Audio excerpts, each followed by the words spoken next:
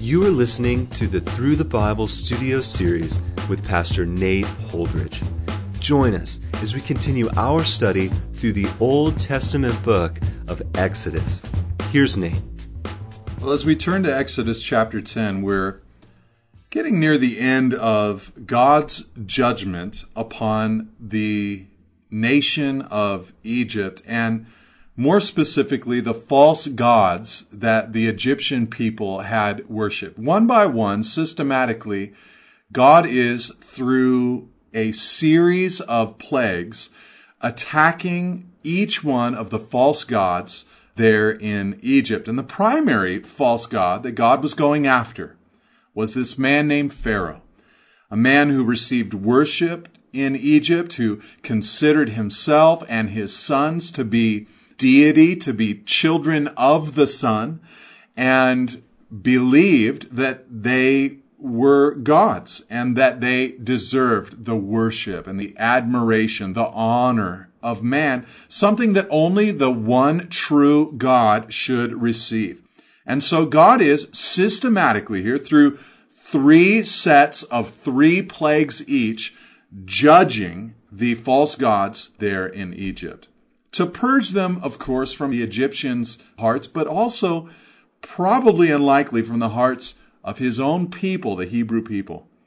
It's interesting, in the book of Ezekiel, in the 20th chapter, God is speaking to his prophet Ezekiel, and he spoke of a day where in the wilderness, when the people were wandering, he says this, he says, "And I said to their children in the wilderness, do not walk in the statutes of your fathers, nor keep their rules, nor defile yourself with their idols." He spoke of a time in the wilderness where he exhorted that wilderness generation to resist the idolatrous ways of the previous generations of Hebrew people. And it's possible that the Lord is referring to the generations that had existed there in Egypt, who had begun to pick up on the false worship ways of the people there in Egypt. And so God is removing and redeeming and pulling his people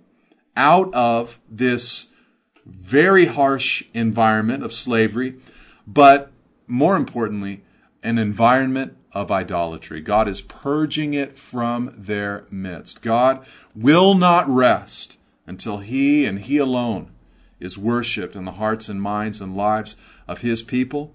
It leads to his glory, but it leads to the good of his people. He knows it's the best place for us. So we pick it up in chapter 10, verse 1 today. It says, "Then the Lord said to Moses, go into Pharaoh, for I have hardened his heart and the heart of his servants as well." So not just Pharaoh, but also his servants, "that I may show these signs of mine among them."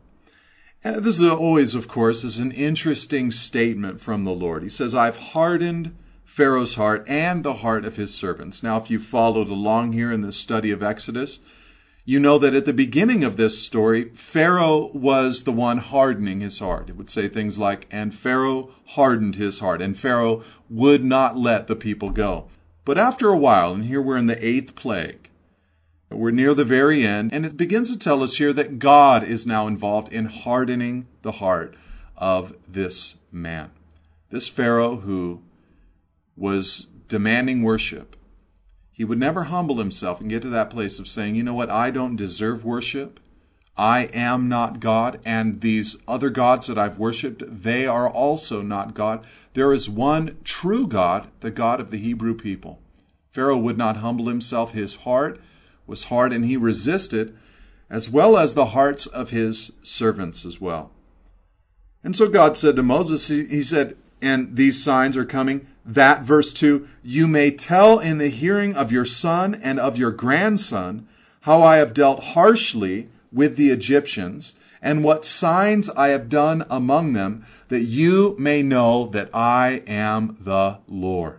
I love this. God says to Moses, he says, listen, what I'm about to do, and of course Moses couldn't see it all clearly yet. He didn't know at the beginning of this, as far as we can tell, how many plagues there would be. But he didn't know of the firstborn sons being killed in Egypt. He didn't know of the parting of the Red Sea and the complete victory over Pharaoh and his army. He couldn't know of those things, but God is announcing in advance and saying, listen, the things that I'm about to do, these are things that you are going to be telling future generations about. Your son, your grandson, you will speak to them of the powerful and mighty things that I have done among these Egyptians. And it just speaks to us, I think, of the heart of God. God, in his fatherly heart, longs for his children to be a people who speak into the hearts and minds and lives of the next generation, that we would pass down the faith that we have received, that we would speak to our children, that we would speak to our youth, that we would speak to those younger than us of God's great faithfulness in our lives, of what God himself has done and how he's proved his faithfulness to us. Sometimes we think that we need to have some kind of theological degree, or we need to get to some level of advanced Christianity before we can speak to others of the great things that God has done for us. But I would encourage you, wherever you are and wherever you're at, I would encourage you to speak to the young people in your life and just tell them of the great things that the Lord has done for you. So Moses, verse 3, and Aaron went in to Pharaoh and said to him, Thus says the Lord, the God of the Hebrews, How long will you refuse to humble yourself before me? Let my people go that they may serve me. For if you refuse to let my people go, behold, tomorrow I will bring locusts into your country, and they shall cover the face of the land so that no one can see the land. And they shall eat what is left to you after the hail, and they shall eat every tree of yours that grows in the field, and they shall fill your houses and the houses of all your servants and of all the Egyptians, as neither your fathers nor your grandfathers have seen from the day they came on the earth to this day. Then he turned and went out from Pharaoh. So Moses goes into Pharaoh with a bold proclamation. He tells him of the 8th plague that is coming, the plague of the locusts. He said, listen, when this plague comes, they are going to decimate everything that is still growing in Egypt. Everything that's been left over from all the other plagues, including the plague of hail, everything that is still there, these locusts are going to come and eat. They will be on your land. They will be in your houses. It will be as a black cloud upon you. And it's interesting, though, because the opening thing that Moses says to Pharaoh is, How long will you refuse to humble yourself before me? This is the word of God to Pharaoh. How long, Pharaoh, will you declare yourself as God and refuse to humble yourself in my sight? So often, this is the issue for people. They refuse to stop worshiping false gods, and they say, I cannot imagine that the God of the Bible is the true and living God. Everything is God, or there are many gods, or God is whatever I make him to be. And they refuse to allow the Word of God to define who God truly is. Or they themselves want to be in a position of authority. They themselves want to be God. And Pharaoh had both problems in his heart and in his life. He refused to cease believing in his false gods, and he refused to get off the throne of deity himself, claiming himself to be God. And so God says, how long until you will humble yourself before me? Then Pharaoh's servants, verse 7, said to him, How long shall this man be a snare to us? They're getting tired of Moses. You can imagine whenever Moses would show up, it was not a happy day. There was no confetti or streamers. There was no cake when Moses showed up. They knew that he came with bad news and with more plagues. And here on the verge of the 8th plague, they say, How long will this man be a snare to us? Let the men go. They begin to counsel Pharaoh. Let the men go that they may serve the Lord their God. Do you not yet understand that Egypt is ruined? Pharaoh, look around at the reality of the situation, they're saying. This place is decimated. Let these men go and do whatever they want to do. So Moses and Aaron, verse 8, were brought back to Pharaoh. And he said to them, Go, serve the Lord your God, but which ones are to go? And Moses said, we will go with our young and our old. We will go with our sons and daughters, and with our flocks and herds, for we must hold a feast to the Lord. So, as if Pharaoh didn't know that Moses had been requesting for everyone to be able to go and worship the Lord, he says, who is supposed to go? And Moses replies, everyone, the young and the old, the sons and the daughters, we're all going with our herds and our livestock to go have this feast unto the Lord. But he said to them, verse 10, the Lord be with you if I ever let you and your little ones go. Look, you have some evil purpose in mind. No, go, the men among you, and serve the Lord, for that is what you are asking. And they were driven out from Pharaoh's presence. So Pharaoh responds in two ways to Moses. First of all, he threatens Moses. And this is a tactic of the enemy from the very beginning. Threatening God's people. The moment that you want to serve the Lord, the moment that you want to step out in obedience to Him, the moment you want to make that bold declaration that you believe the gospel and that Jesus Christ has changed your life, the moment you want to take a stand for Him, the moment you need to break off a relationship that needs to end as a result of your Christianity, whatever it might be, whatever stand you might need to take, whatever consecration might be there present in your heart, you can rest assured that fear will fill your life, your mind, and your heart. And that is a tactic of the enemy himself. Pharaoh comes in and threatens Moses. And then secondly, he gives a counter offer to Moses. He says, take the men. I know you want the women and the children and the young and the old, but just go with the men and have a feast unto the Lord. You know, it'll be a good time, you and the guys and hanging out, but leave the women, leave the children. And of course, this was an insurance policy for Pharaoh, leaving the children and the women behind. He would have thought, well, the men surely will return. But this counteroffer, of course, would signify partial obedience for Moses and the people of Israel. If they went out there with just the men, it would only have been part of the thing that God had asked them to do.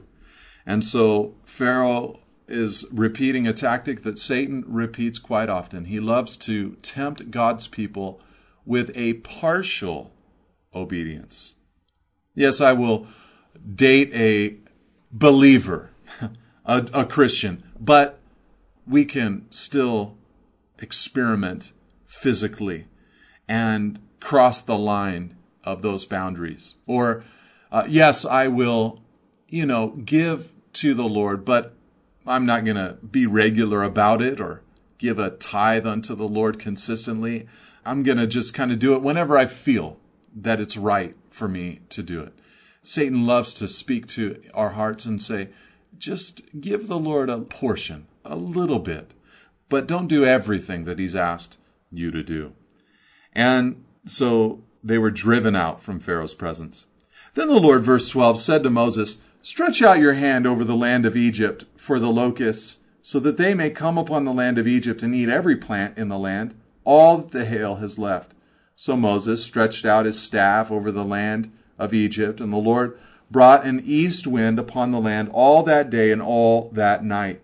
When it was morning, the east wind had brought the locusts, and the locusts came up over all the land of Egypt and settled on the whole country of Egypt, such a dense swarm of locusts as had never been seen before, nor ever will be again. Just as God had prophesied, of course.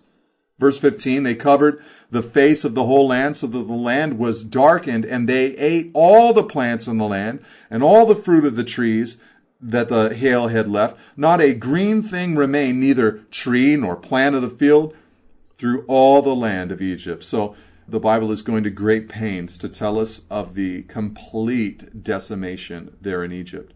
Then Pharaoh hastily called Moses and Aaron and said, I have sinned against the Lord your God and against you. Now therefore, please forgive my sin only this once, and plead with the Lord your God only to remove this death from me. You can see now the position that Moses is taking in Pharaoh's life, and that, of course, God is taking in Pharaoh's life. When Moses is asked to come in to meet Pharaoh, and Pharaoh says, please, I have sinned against the Lord your God and against you, and forgive my sin. He asks Moses for forgiveness. Pharaoh is beginning to get in that right place. There's a little bit of hope there, that his heart is going to be humbled and softened. Moses has increased in stature in his eyes, and so has God. And so he says, please, pray for me. I've sinned. Forgive me. So, verse 18, Moses went out from Pharaoh and pleaded with the Lord. And the Lord turned the wind into a very strong west wind, which lifted the locusts and drove them into the Red Sea. Not a single locust was left in all the country of Egypt. But the Lord hardened Pharaoh's heart, and he did not let the people of Israel go. So Pharaoh, even after all of this, he refuses to allow God's people to leave. Now in verse 21, we get the 9th plague, the last plague before the final plague, the plague of darkness.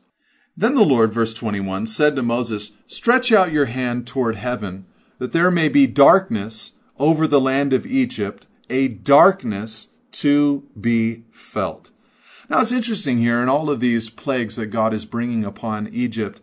One thing that you have to see here is that it's almost as if God is reversing the creation process right in front of them.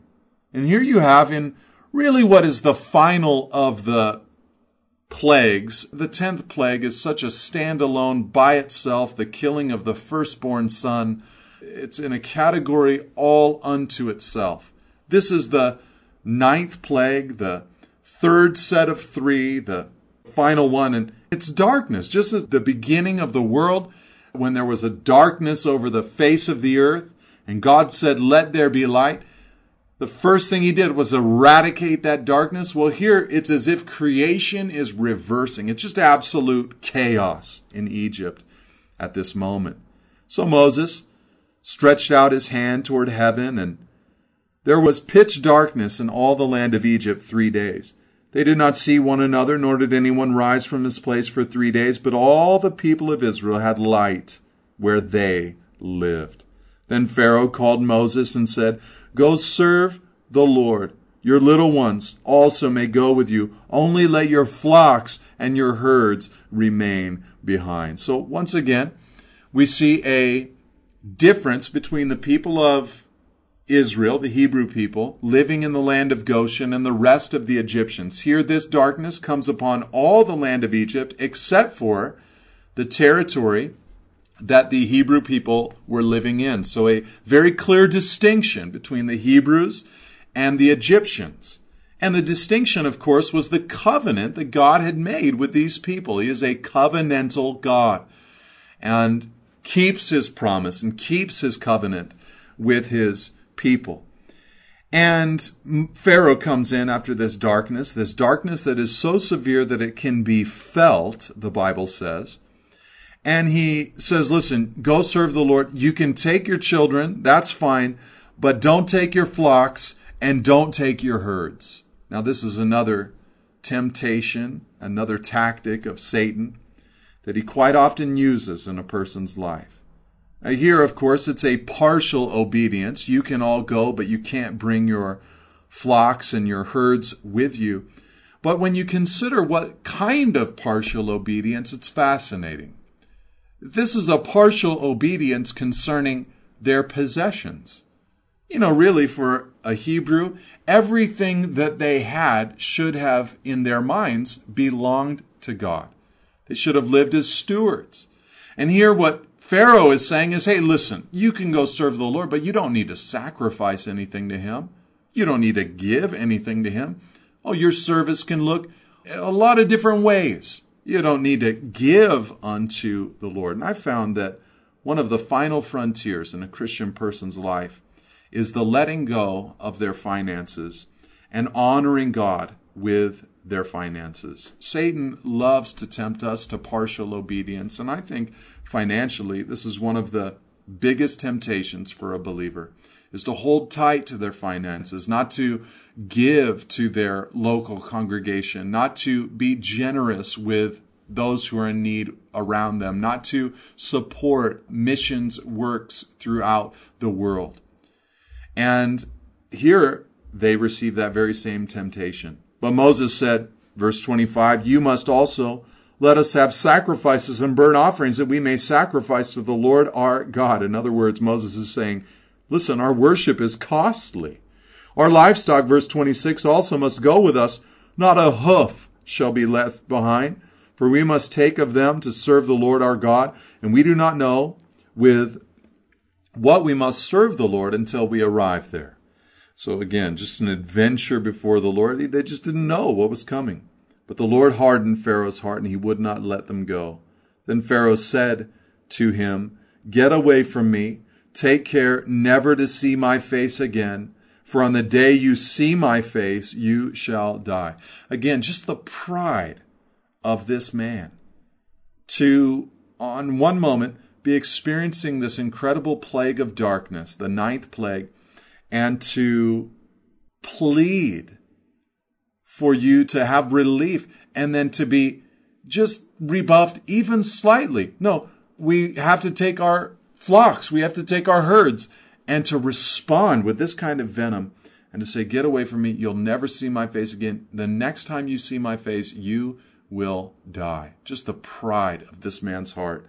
And Moses said, "As you say, I will not see your face again." Now that seems tricky because in chapter 11, he actually does see his face again.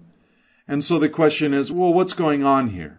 And perhaps what Moses is saying is, you'll never see my face again, with a merciful warning. That's what all these plagues have been, an opportunity for you, Pharaoh, to repent. But you've rejected every opportunity. You'll only see my face for judgment, never again with an offer of mercy. But I think that there's a good chance that actually all that's happening is the text is just rolling right into chapter 11, where Moses had already pre-received the warning concerning the final plague. And there in Pharaoh's presence, this last moment that Pharaoh is going to see his face, Moses rolls right into this 11th chapter after being rejected after the plague of darkness, and he announces to Pharaoh what is coming. He says, first, "You're never going to see my face again. I agree with you. And here's the last thing you need to know." The Lord said to Moses, verse 1 of chapter 11, "Yet one plague more I will bring upon Pharaoh and upon Egypt. Afterward, he will let you go from here. When he lets you go, he will drive you out completely.